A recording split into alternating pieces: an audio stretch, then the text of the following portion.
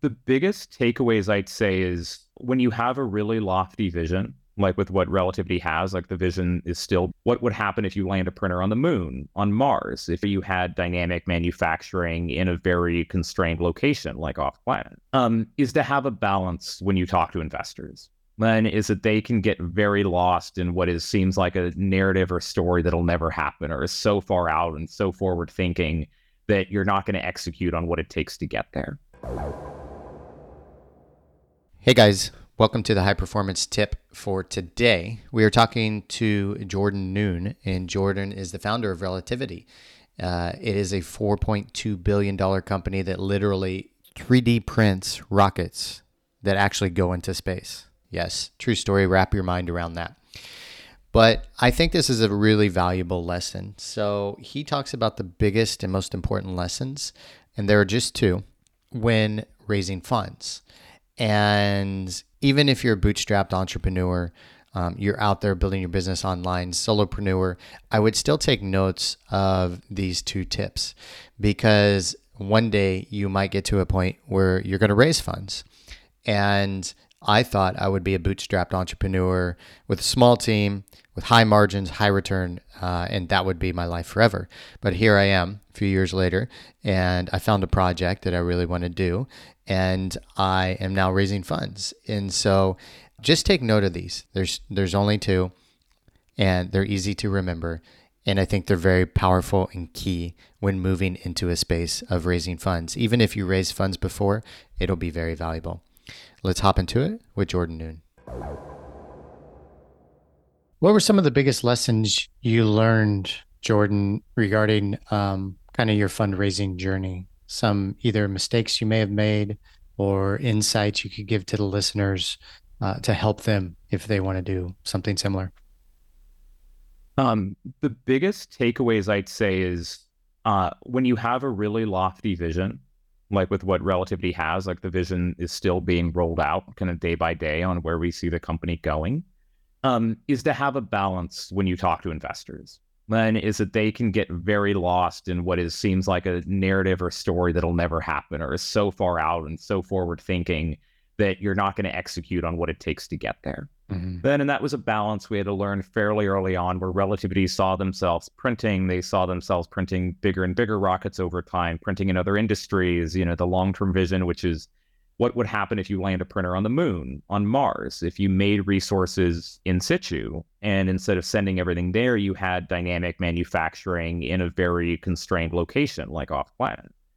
We had all of that baked into our thesis on day one.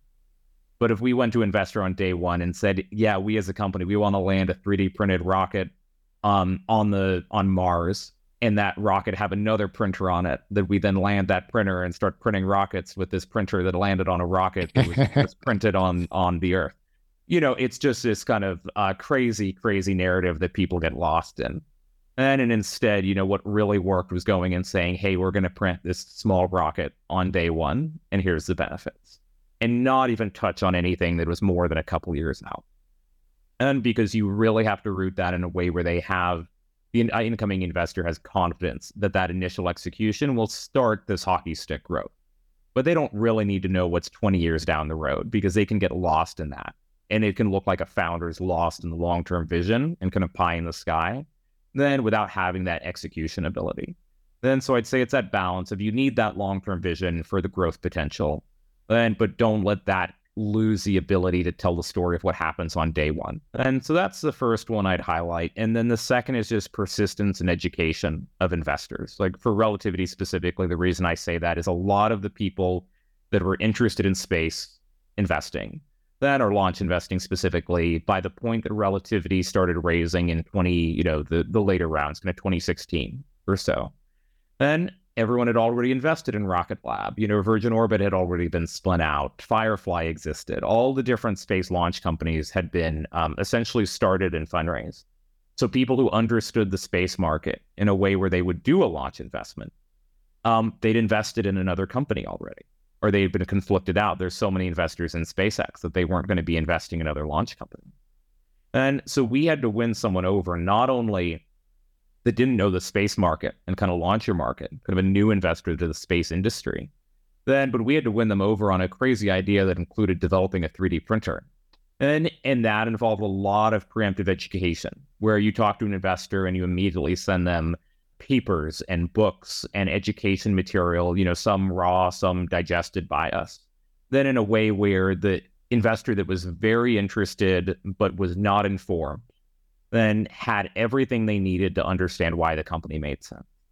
And that's why you see Relativity's investor base being so strong, despite almost none of them having space experience before Relativity. None of them had done space investments beforehand, because we were able to tell that story and narrative and education so well in the early days. And that's what I'd encourage any founders, no matter how obvious the idea is to you, it's going to make no sense to someone else. And it's one of the blind spots that founders often get trapped in, is where the idea makes perfect sense to them. They have the vision, they can imagine it, they can see every step coming together.